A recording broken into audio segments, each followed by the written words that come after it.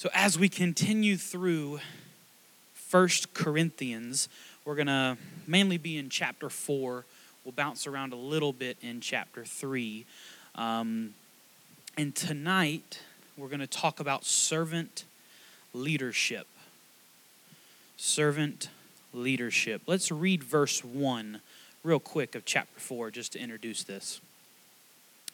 Let a man so consider us as servants of Christ and stewards of the mysteries of God.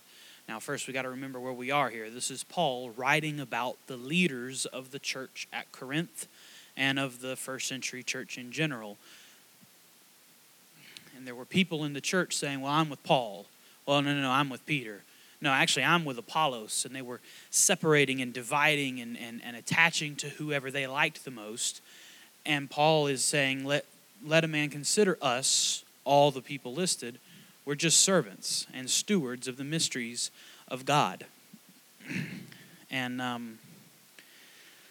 to put it bluntly, through the next chapter, and hopefully I finish this in one night, we're really going to address people who are spiritually too big for their britches. A little bit of an old term there, but they bite off a little more they can chew. People who think they are more than they really are. And that's really what Paul is addressing through this chapter. People who have a spiritual big head. You can use whatever words you want to describe it, but this self-righteous Christian is suffering from a superiority complex. I am somehow better than those around me because... and you can list all the different reasons. And that's what Paul is addressing here in chapter 4.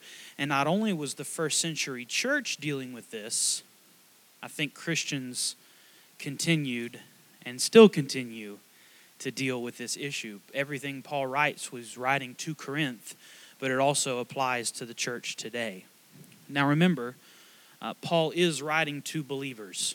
To recap from last week, he's not talking about sinners. He's talking about fellow Christians. They are no longer of the world. They are no longer of the flesh. They have been saved. However, they are not living the way God's called them to. They are not in unity with their fellow Christians. They are not, they have rather forsaken the assembly of each other, and they are living carnally. So they are Christians that appear fleshly, but they are saved. Don't want to forget that. They have surrendered to the world's system of values and attached themselves to leaders of their time. And here's the craziest thing. The people they attached themselves to weren't bad people. It's not like, oh, you shouldn't, idolize this person. You know what he's done, right? It's like, no, we're talking about Paul. We're talking about the founder of the first century church, Peter. We're talking about Apollos, the man that Paul entrusted the entire church of that city with. They were following and seeking after good men, but the thing in their heart that was behind it is what led to the carnal action. Immature Christians produce divisions in the church. When the church is built on human values and on human beings, it becomes a human system. If the church is built on human values and fleshly values, if you want to put it that way, and on human beings, it ends up becoming a human system, not a spiritual system. And that system produces carnal, fleshly followers of Christ whose perceptions have become distorted, and we are multiplying spiritual immaturity instead of fighting it. We produce more people just like us, living the same way, being just as carnal, just as fleshly, and we're making the problem worse, we, the church, as a whole. And what Paul is trying to do here is stop that rapid advancement of spiritual immaturity. He knew that if I don't stop this now, it could grow into something bigger. Anytime I'm at Christmas, I'm around my family, and you can get all kind of stories from my family. Have you ever met somebody maybe when they tell a story about themselves, maybe of the past, they remember it a little more positively than it probably happened, right? You know, that they're a little bit cooler, a little bit smaller or smarter, a little bit faster. They hit just a little bit further.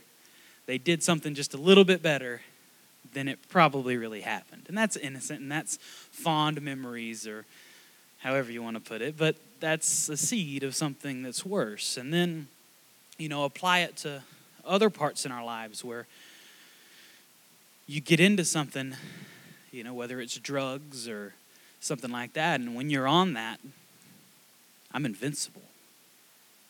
Oh, I can do anything. I can sing. Like, no, you're just drunk. You didn't all of a sudden become a better singer. I'm so funny. No, they're laughing at you, not with you. You are on a drug. And I don't just mean like drug, like the drug of I'm better than I really am. And that is the drug that Corinth was on. They were in this idea that, oh, wow, aren't we so spiritual? Did you see how long we prayed after service?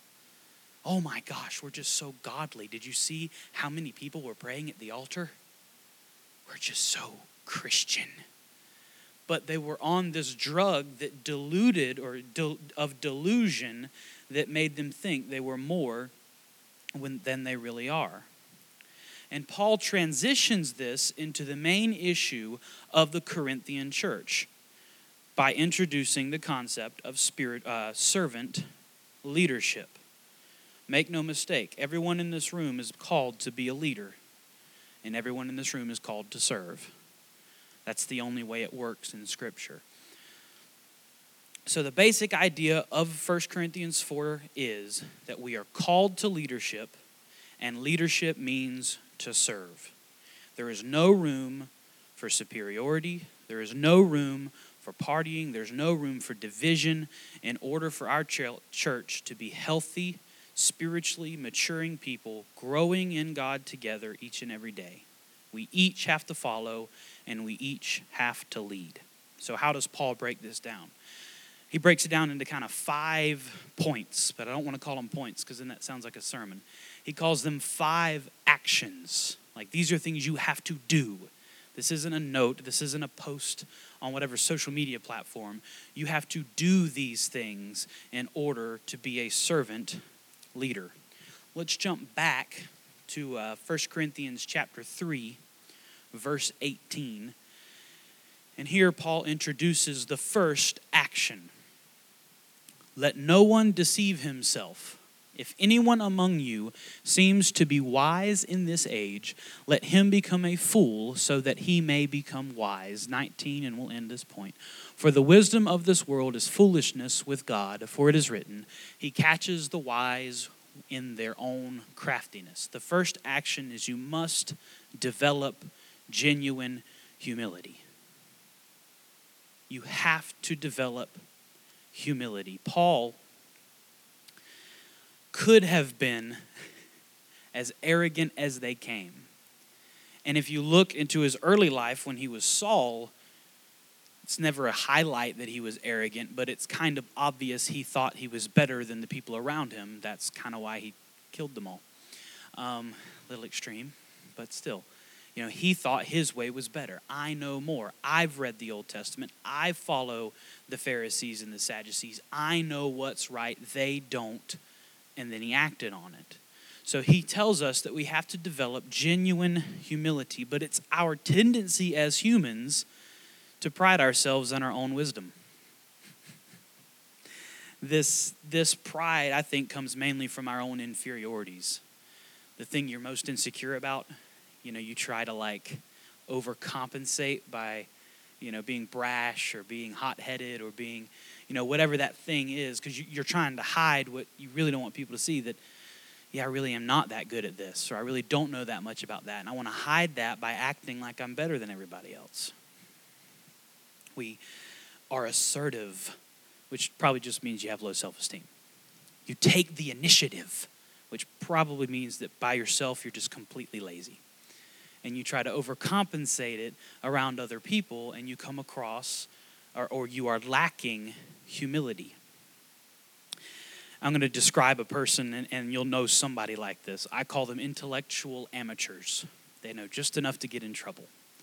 Pick your favorite thing, hobby, sport, whatever you know quite a lot about, whatever that may be. Social media, celebrity lives, I don't know, whatever your thing is. And then there's those people that know just a few of the words. Like they know what a cat delete is, case. And, I'm getting my cats deleted on my truck. And you're sitting there going, do you even know what that means? Well, there was 2 posted up in the Key last night. Did you see that? Buddy. Yeah, sure. They have the right terms and they know just enough, but they're trying to prove so desperately how much they know. And what does that really show? How much they don't know. And if they would just be quiet and listen to someone who knows what they're talking about in that subject, they might be more liked, end up learning more, be more well-rounded, but it has to start with humility. And that's what we're lacking. And essentially, you all know a person like that, I'm sure. But that's every one of us to some degree in some part of our lives. It might not be as obvious because you don't know what you don't know. If you knew what you didn't know, you might be considered wise, but you don't even realize what it is that you don't know. Because there's people that are like that, okay, he's talking. I understand that I have absolutely no idea. I'm just going to sit here and listen. Nobody thinks that guy's dumb. Nobody thinks that guy doesn't know anything. They're just going, oh, wow, he's smart. You should listen when this particular person is talking on this subject. My boss knows way more about construction than me. So when he gets in one of those little tangents, I just grab a pen and a pad and I'm like, yep. I might grasp 20% of it. Maybe if I'm lucky. But that's a time to be quiet. You don't put in your little note or, when I was a kid, we built a shed. Shh, listen. You don't butt in right there and me and my dad rebuilt a truck. Like, no, the master mechanic is talking. You need to be quiet. But that's what our word is. And whether it's here in front of a pastor or in your own private study time, you're sitting there reading through Corinthians, but you need to just be like, quit applying your own knowledge to this. Oh yeah, but no, the master's talking. It's time to listen. The Holy Spirit is tutoring you.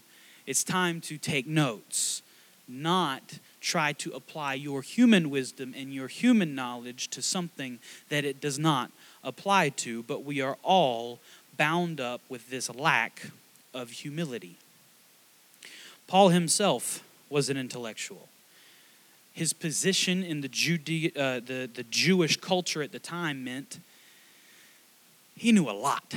He had probably memorized most of the Old Testament and could tell you what we call chapter and verse. They didn't have chapter and verse, they had scrolls, but still. He could just go to things and he could quote things and he could know things. But remember back in chapter 2, he said, I choose to know nothing. So this isn't one verse I'm cherry picking to say we should be humble. This is Paul's life that tells us we should be humble. And then he instructs us that people who are wise in today's age, in verse 18, count them as fools, and that to be truly wise, we have to put down our own wisdom and only get the wisdom we can from the Holy Spirit. It doesn't matter how smart you are, how many degrees are behind your name, how many awards you have, how many things you've done. Compared to Christ, your wisdom, your knowledge, your intellect is nothing but foolishness. And even Paul himself realized that all of his accomplishments were nothing compared to the salvation message of Jesus Christ. Genuine humility marks the life of a servant leader. We have to be humble. Where does he go from here? Now he starts applying these actions. What are some of the things we can do? Let's go back to, let's go to verse 2, chapter 4, verse 2. Actually don't have it written where it is. Next verse. I'm looking forward to, you might be able to help me find this, Ed. I have it quoted right here. So let no one boast about human leaders is the beginning of the verse. I can read it from here. I just didn't write which verse that was. Chapter 4, I thought it was verse 2, but it's not. Chapter 4. I'm going to read it, and we'll find out which verse it was. It says, so let no one boast about human leaders, for all things are yours, whether Paul or Apollos or Cephas, that's the other name for Peter, or the world, or life or death, or the present or future, all belong to you. And I think this is the end of 30, isn't it? Yeah, this is the last 2 verses of chapter 3. I had this from last week.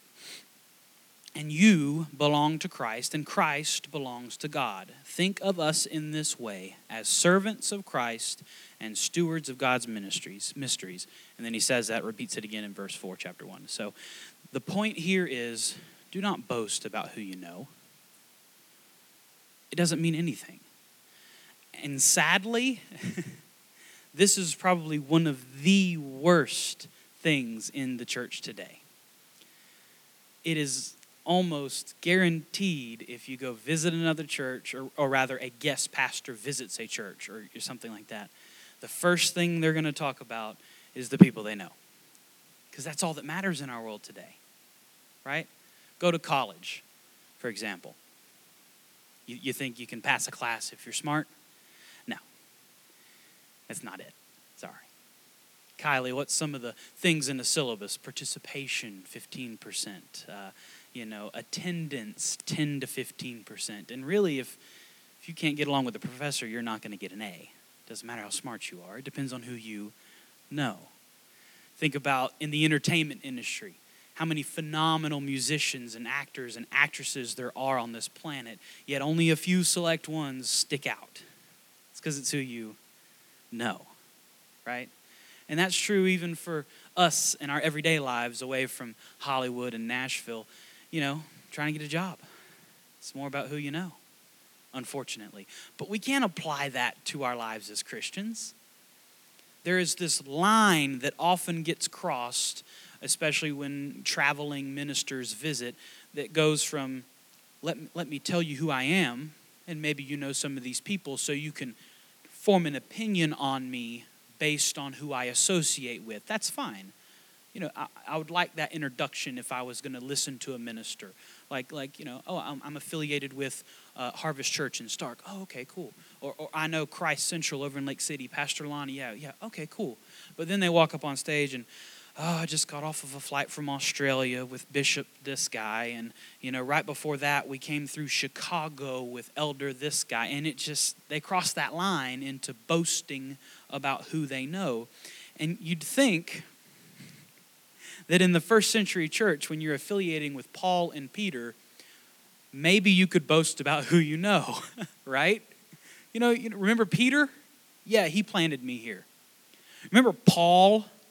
Yeah, he said I could preach here. If anyone could have used that and it not sounded arrogant, it might have been someone in the first century church. But Paul cuts them right off and says, let no one boast about human leaders, but it is our human nature and it is our culture today to attach ourselves to idols. It is our tendency to attach ourselves to idols. We get wrapped up in leaders around us or people that are doing great things around us, and we end up affiliating more with them than what they're saying. Right? It's not just church. It happens in politics, music, culture, whatever you want. You're more affiliated with that person than anything they're saying. In the church world, it's the megachurch pastors, the Stephen Furticks and the Joel Osteens and stuff like that, where it's like, okay, he's a pastor, he's a man of God, he preaches the word, maybe not. I'm not going to judge him, but to somehow hold him up as like the guiding beacon of the church today is like so against what Paul, the literal guiding beacon of the original church, even he didn't want anything to do with it. And he, depending on which part of Acts you want to go to, were saving people by the tens of thousands at a time. It wasn't a room full of 25. Sometimes it was, if it was a certain kind of teaching. But they were talking about, and 4,000 people today, and 5,000 people tomorrow. Those are modern day numbers. and he was achieving them. And he said, I am meaningless. I'm a gardener. I'm a construction worker. And in this verse, he talks about, I'm a servant and a steward. And we're about to get to that. Are we about to get to that? We're not about to get to that. That's on the next page. He is a servant and a steward. I got caught up, sorry. That celebrity thing. We attach ourselves to people, yeah. Okay, there we go. Attaching yourself to someone isn't necessarily bad. We all have this desire to affiliate with. Christ himself called disciples and said that they had a special place in his ministry because he could hand tutor them and mold them and then send them to grow more people. So it's not like the concept of having a mentor is somehow wrong. It's where we as humans take it when we turn them from mentors into idols. And then our identity becomes wrapped up in the leader, not the message of the leader. We start following the creation and not the creator. So the first word Paul describes this as is servant. Let's go back to, I think it's verse 1 of chapter 4. We are servants of Christ. So let's break down that word servant. I'm going to try the Greek pronunciation. I have just tried the Greek pronunciation.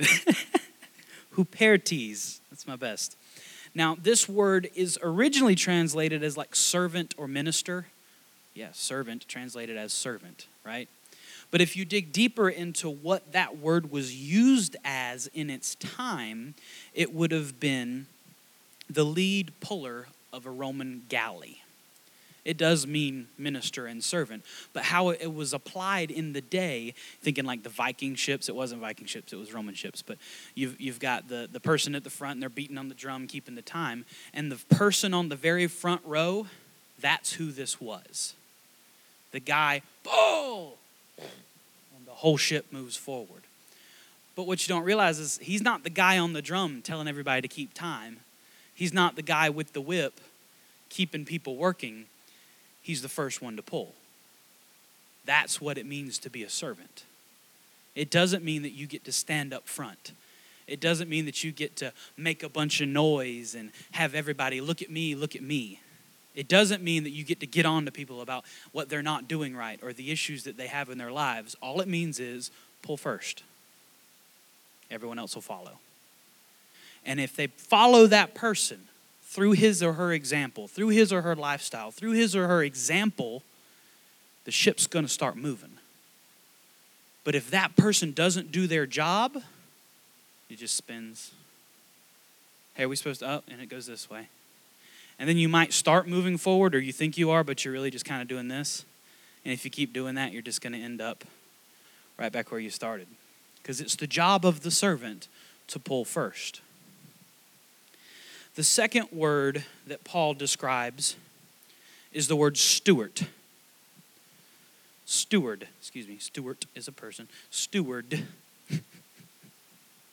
And this word in Greek is oikonomos. I think I did better on that one.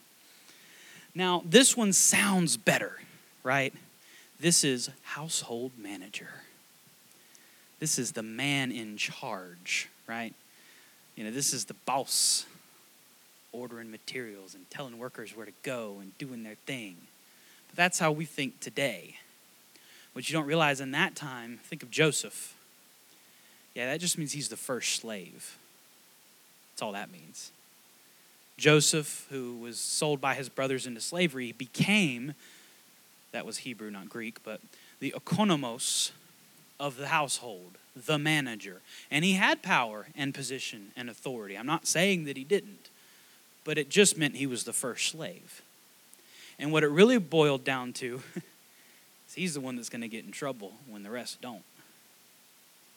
Think about it, that Joseph, sold into slavery by his own brothers because they were jealous of what he was going to become, gets into a position and just starts working. Do my job. Just doing my job. Don't mind me. Just right here, doing my job. Oh, I got a promotion. How cool is that? I'm still just a slave, mind you, doing my job like I have a choice. You know, but I'm just going to keep being faithful and keep doing what, oh, wow, How'd I get here? Doesn't matter. I'm going to keep being faithful and keep being this. And he eventually became second to none, but he was still the first slave. So all it took was one accusation. He tried to rape me. Done. Almost executed, only saved by God, thrown into another prison for 10 more years. Yeah, all just for being faithful. And somehow we equate faithfulness to success. Wonder what Joseph would say about that. So this word steward implies that a leader, which we all are, I'm not talking about pastors here, that all of us as leaders in the church just means that we're the first of slaves. Joseph in Potiphar's house was given that title, but he still remained a slave, just as we remain servants of Jesus Christ. An early church leader, Origen was his name, it was in about the 5th century. He was known for this quote: "If Paul can say this of people like himself, Peter and Apollos, how much more will it be true of us? We should be on our guard to make sure we are found to be trustworthy stewards." Paul was afraid that he would break this. And somehow we think it doesn't apply to us. We want to just skip over chapter 4, head over to chapter 13, and work in all the spiritual gifts, completely ignoring the fact that it's not about being seen, it's not about being heard, it's about pulling first and being the first slave. And we distort the rest of Paul's message by ignoring this. The primary point that Paul is trying to make here is that in God's eyes, we are all equal in ministry. All those people you look up to in church, or in your spiritual life, I won't just say church, that's great. I hope they do something for you in your spiritual life. But what you have to realize is, in God's eyes, we're equal servants. Now, there's other issues, if you want to call it that, when it comes to pastors and leaders of churches, and they're held to a higher standard, and you could get in a lot of trouble doing a job that doesn't belong to you. Let's just put it that way. But in the eyes of God, we are all equal servants. We are all rowers alongside each other's. We are all the first slave. We are all creatures, not the creator, and we should never put ourselves or others on a pedestal that only belongs to God. Number 3, your ultimate goal is faithfulness. I said this kind of earlier, but now it's a point. Your ultimate goal is faithfulness. Let's look at verse 2. "Moreover, it is required in stewards that one be found faithful." That's what's required of us, faithfulness. So when we are judging our success, that's the only thing we judge by. Were we faithful? Not were we successful? Because we distort what success means. This has to be one of the biggest issues that in the church today that we cannot get over, because we have diluted the word and turned success into a positive attribute. That if I'm successful, I'll have money. If I'm successful, I'll have a job. If I'm successful, I'll have nice cars. And in the world's eyes, that is success. But in the eyes of a steward, in the eyes of a servant, the only way to be successful is to be faithful. But the thing that prevents us from doing that is our fear of failing. We're so afraid that our faithfulness will fall short, that we'll screw up, that we'll do something wrong, that I won't be as good as that guy. The reason I put this mentor up on a pedestal is because I'm afraid I can't do that. And as long as he keeps doing it, at least there's somebody out there. And of course that pedestal falls because we're all human, and that person that you've put there crumbles. And now you're left going, oh, wait a minute. I thought that was success as a Christian. We're not even talking in the world where money was success. We've built up pillars of success in the church. Church attendance, how happy the pastor's marriage is. And all that builds up this pedestal that is built on human values and human beings, and it becomes a human system, and it collapses. when we should be building it on one thing and one thing alone: faithfulness. Jesus talks about that he is the vine and we are the branches. So that means we produce fruit. He's the vine, we're attached to the vine, and if we are attached to the vine, we should produce fruit. But again, think of the people of that day. They actually grew things. Anybody grow any vineyards this year? Not really. Anybody ever gardened before? Some, a few of us. I did it with my granny when I was a kid and all that kind of stuff. And, the generation before me, you could say that their lives were built around farming. Does corn grow year-round? At least it's not supposed to. Some of that genetically modified stuff. That's crazy. Can you grow tomatoes anytime you want? No.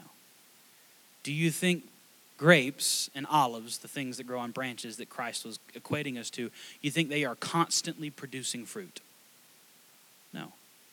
So if we base our success on what fruit we're producing and not the faithfulness that we are living in, we'll think we're failing half the year. Where's the fruit? I don't see the fruit. But that's because I'm building it. That's because I'm developing it. The seed's been planted and there's water and there's sunlight and there's growth. It's germinating. You just can't see it right now. Eventually there will be fruit. But I'm faithful. That's what success is based on, not the fruit that I produce. The fruit's the end. It's the last part. It's the afterthought. It's the shortest thing in the lifespan of a farmer is harvest. It's everything before that matters. That's faithfulness. And that's what we have to start basing our success on. He wants us to be faithful. He's called us to be faithful. If faithfulness is the name of the game, we'll be able to relax and do our jobs, no matter how big or how small, to the best of our ability because Jesus has told us to and for no other reason. Imagine Joseph, I talked about him earlier, if he based his success on the fruits that were in his life. Years in prison. Decades as a slave, sold by his brothers. Now, eventually we know he was second only to Pharaoh and ruled almost the entire nation and saved thousands of lives through the gift that God had given him. But that's the end of the story. If he, in the middle of that prison, went, well, my fruit, I don't see it, so I guess I'm a failure.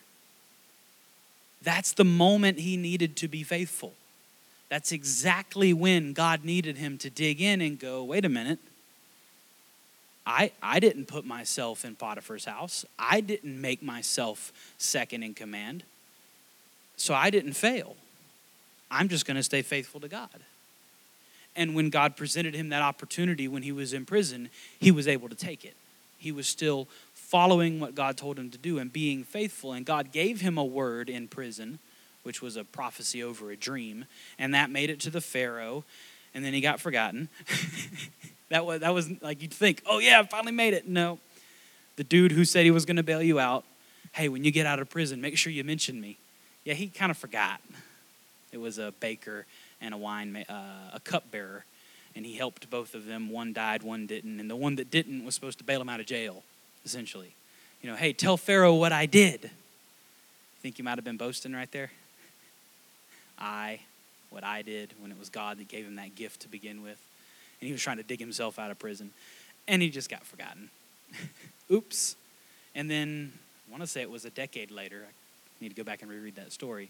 Now the Pharaoh has a dream, and his cupbearer is going, oh, there's this dude that interprets dreams. Where is he at? Oh, yeah, he's in prison. We left him locked up when I got out. But through Joseph's faithfulness, he reached success, not the fruit he was seeing at the time. You may feel like you're failing right now, but that does not mean God is through with you. If you are faithfully serving him, he will free you and me and everyone else here to be unimpressed by our own abilities. Because once you're serving God, what you're able to do doesn't matter anymore. once you're serving his goals and his vision, yours won't get in the way anymore. And then your metric of success won't get in the way of God's metric of success. And what you think doesn't matter right now might be the very kingdom work that God's called you to do. The fruit's just not here yet. You're doing the dirty work. You're digging the hole. You're spreading the seed. You're dragging the water hose up and down the row. But the fruit is coming.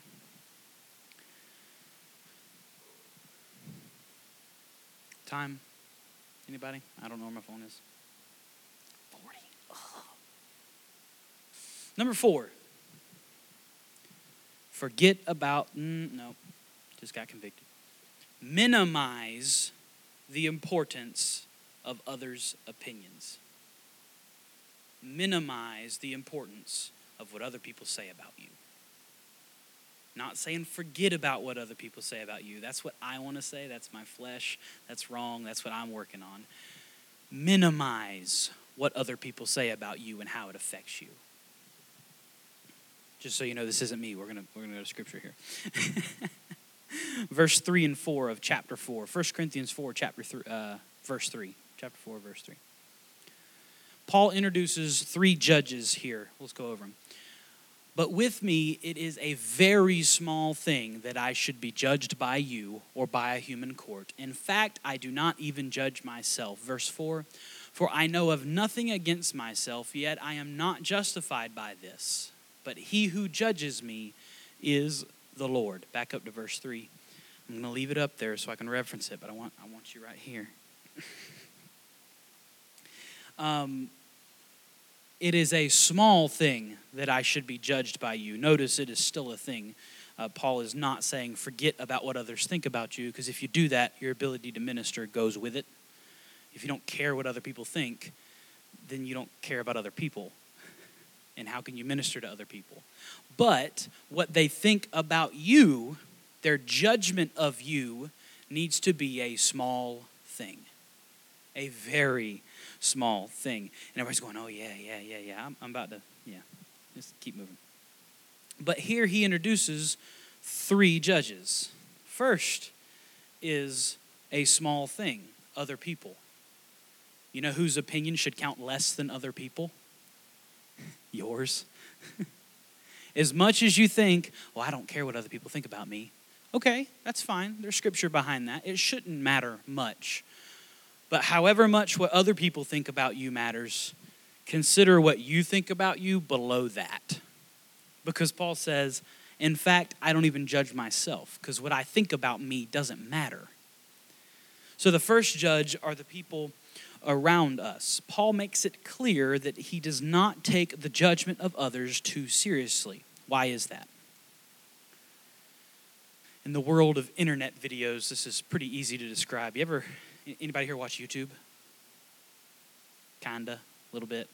Anybody here got a Facebook account? How about that comment section, though? Just, you find a song you like or an artist that's cool, and you start scrolling, and it's like, oh my God, best musician ever. Oh, they're so great. Demon Spawn. You're like, wait a minute. And there's just always somebody down there that's got something negative to say, and there's always somebody down there that's got something positive to say. What that means is if you base everything on what other people think, you're basing it on something that is not a good foundation, and it doesn't really matter because everybody's always going to have something negative and everyone's going to always have something positive, both of which are probably unearned. Greatest musician of our time. It's like 4 chords on a piano. I mean, it sounds good, but it's just a kid on a laptop making a cool song. Let's be honest here. Or, oh my God, he has totally wrecked music. You have heard of dubstep, right? It can get worse. I think that was a dated reference even for today. Dubstep was like 2012. How old is that, right? You have heard of mumble rap, right? It can get worse. There we go. More common.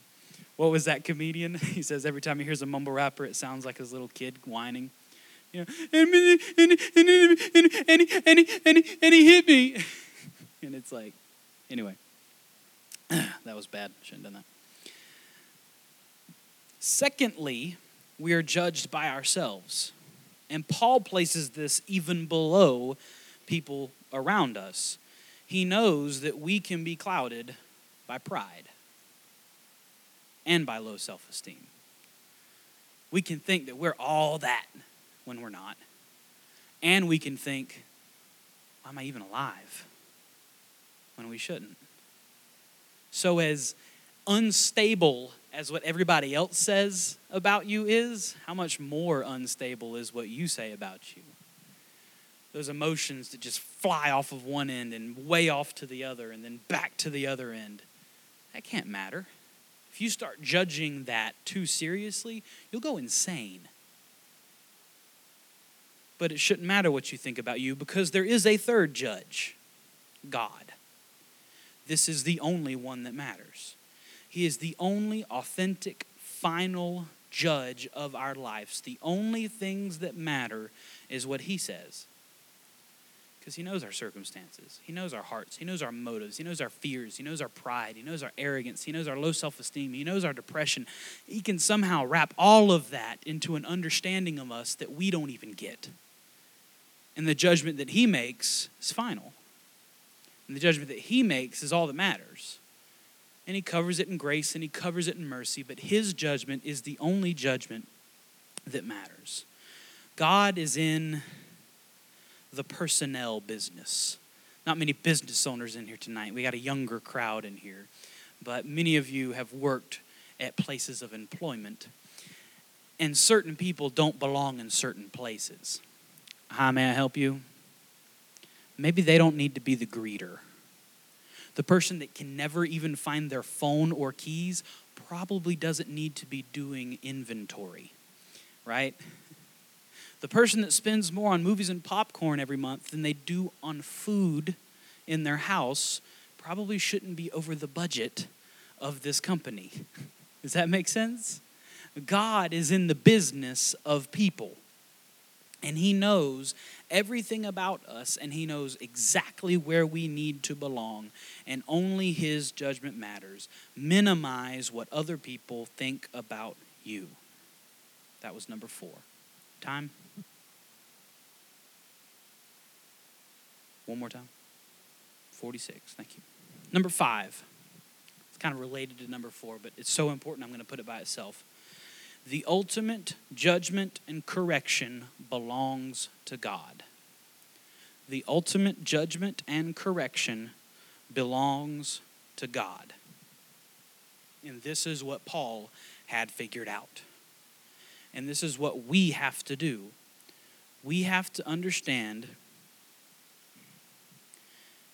what we need, rather, is to faithfully follow God and leave the judgment to him. That does not mean we're not accountable to others and that we're not accountable to ourselves and friends and loved ones and spouses, but the final judgment belongs to God. He's even given us the Holy Spirit to help judge ourselves. It's called a conscience in the secular world. It's called the Holy Spirit when you're a Christian. He's even given you that so that you can keep yourself in check. But the final judgment only belongs to him. Paul brings on some observations with this. Let's go to verse 7. For who makes you differ from another? And what do you have that you did not receive? Now if you indeed received it, then why do you boast as if you had not received it? This is weird.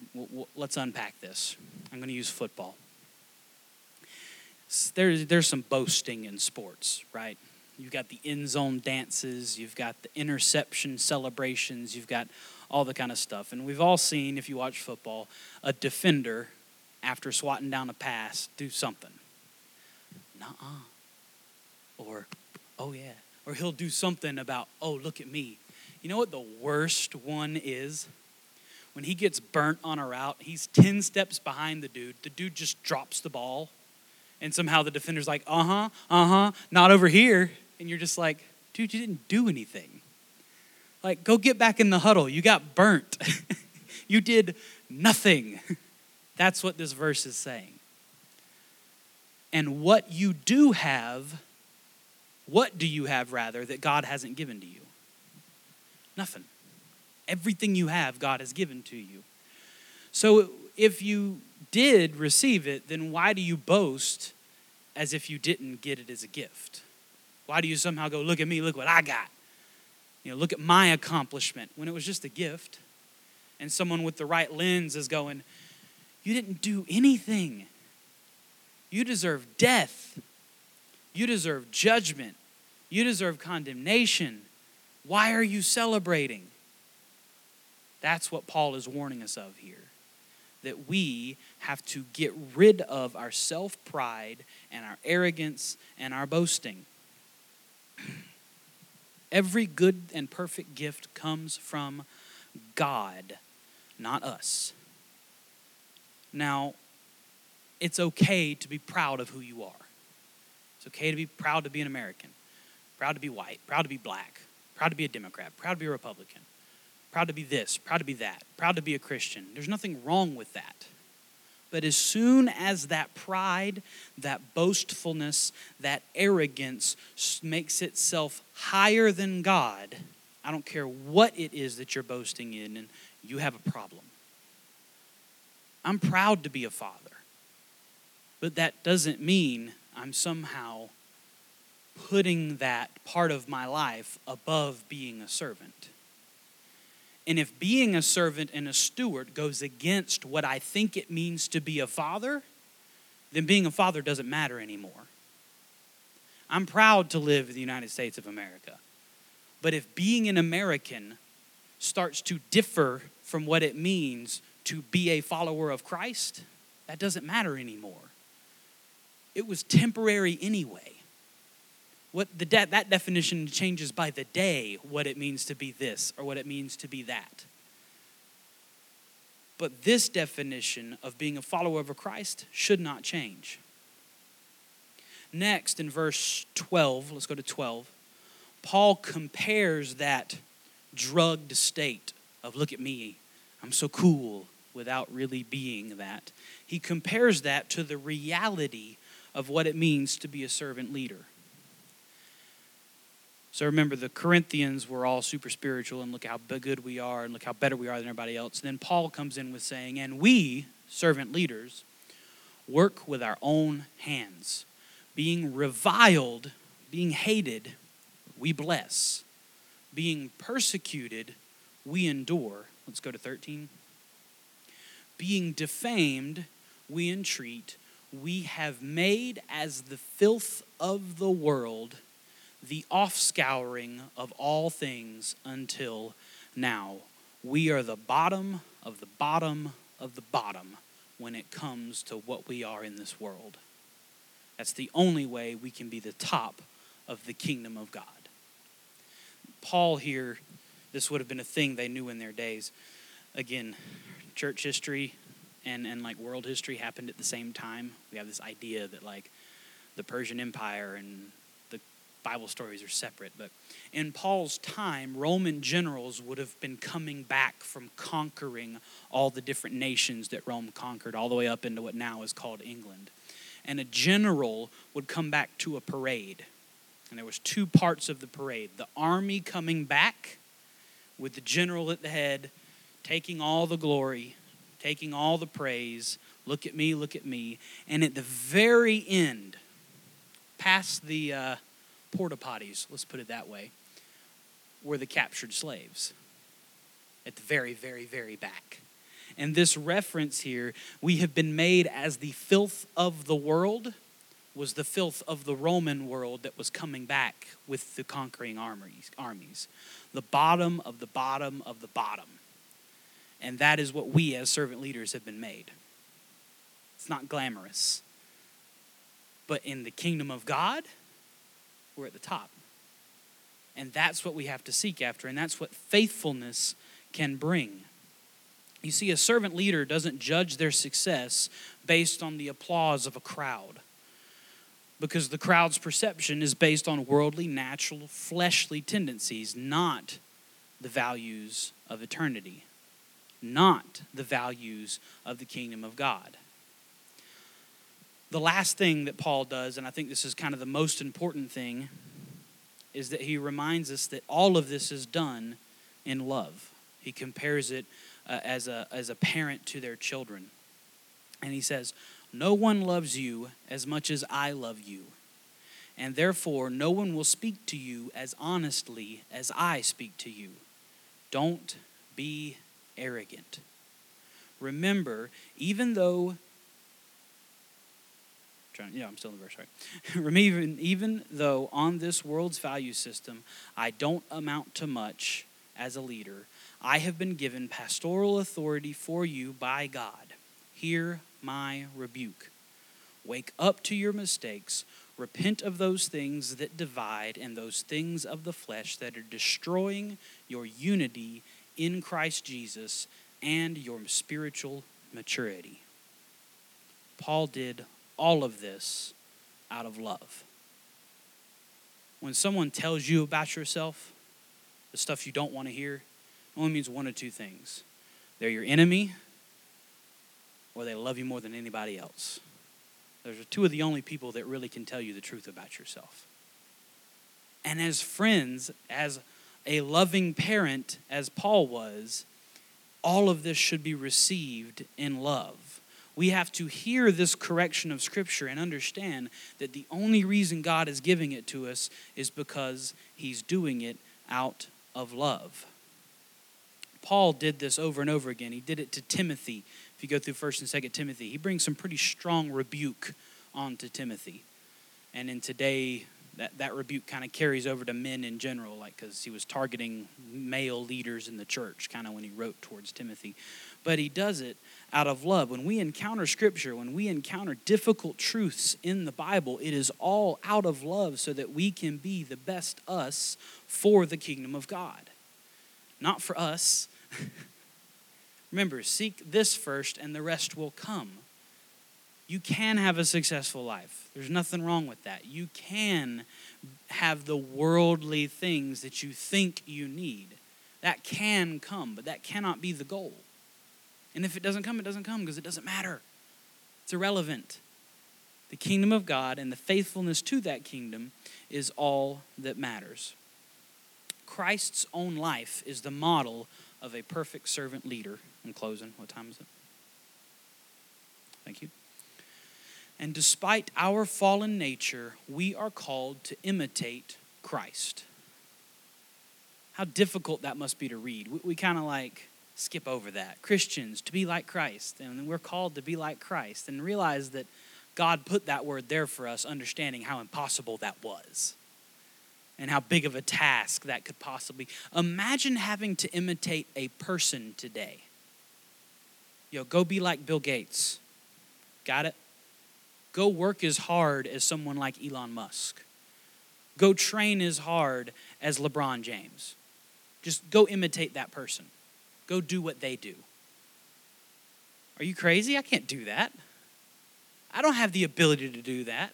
I don't have the physical ability. I don't have the emotional ability. I don't have the intellect. I don't have the whatever you think you're lacking to imitate that human being. It's going to be dead in 50 years and not even matter anymore in 100. It's going to be irrelevant. But we've been called to imitate Christ, the perfect man, who was and is to come and will always be relevant and always be important for the next however long this planet lasts. That's who we're called to imitate. And we treat it as if, okay, sure, yeah, got it. When if we realized how difficult that would be, it would be easier to let go of ourselves. Because if I told you to go train like LeBron, it's going to be all about you.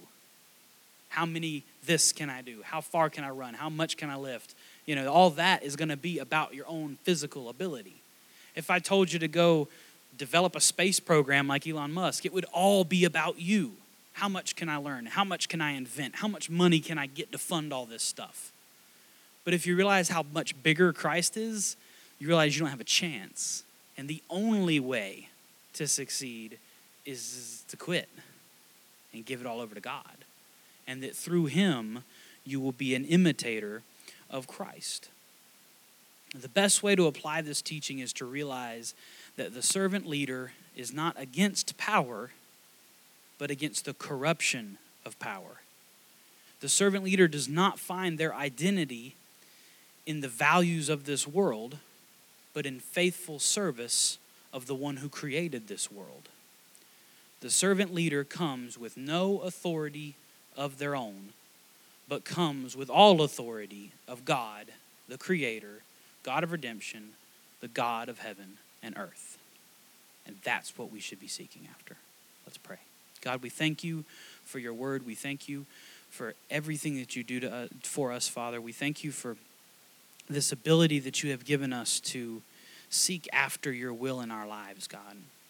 We pray that each and every one of us can develop that humility and get rid of the boasting and start focusing on what you say about us, not what we say about us, not what others say about us, to focus on faithfulness as the only thing we're trying to achieve, not success, not fruit, but faith. We love you and we thank you. In Jesus' name, amen.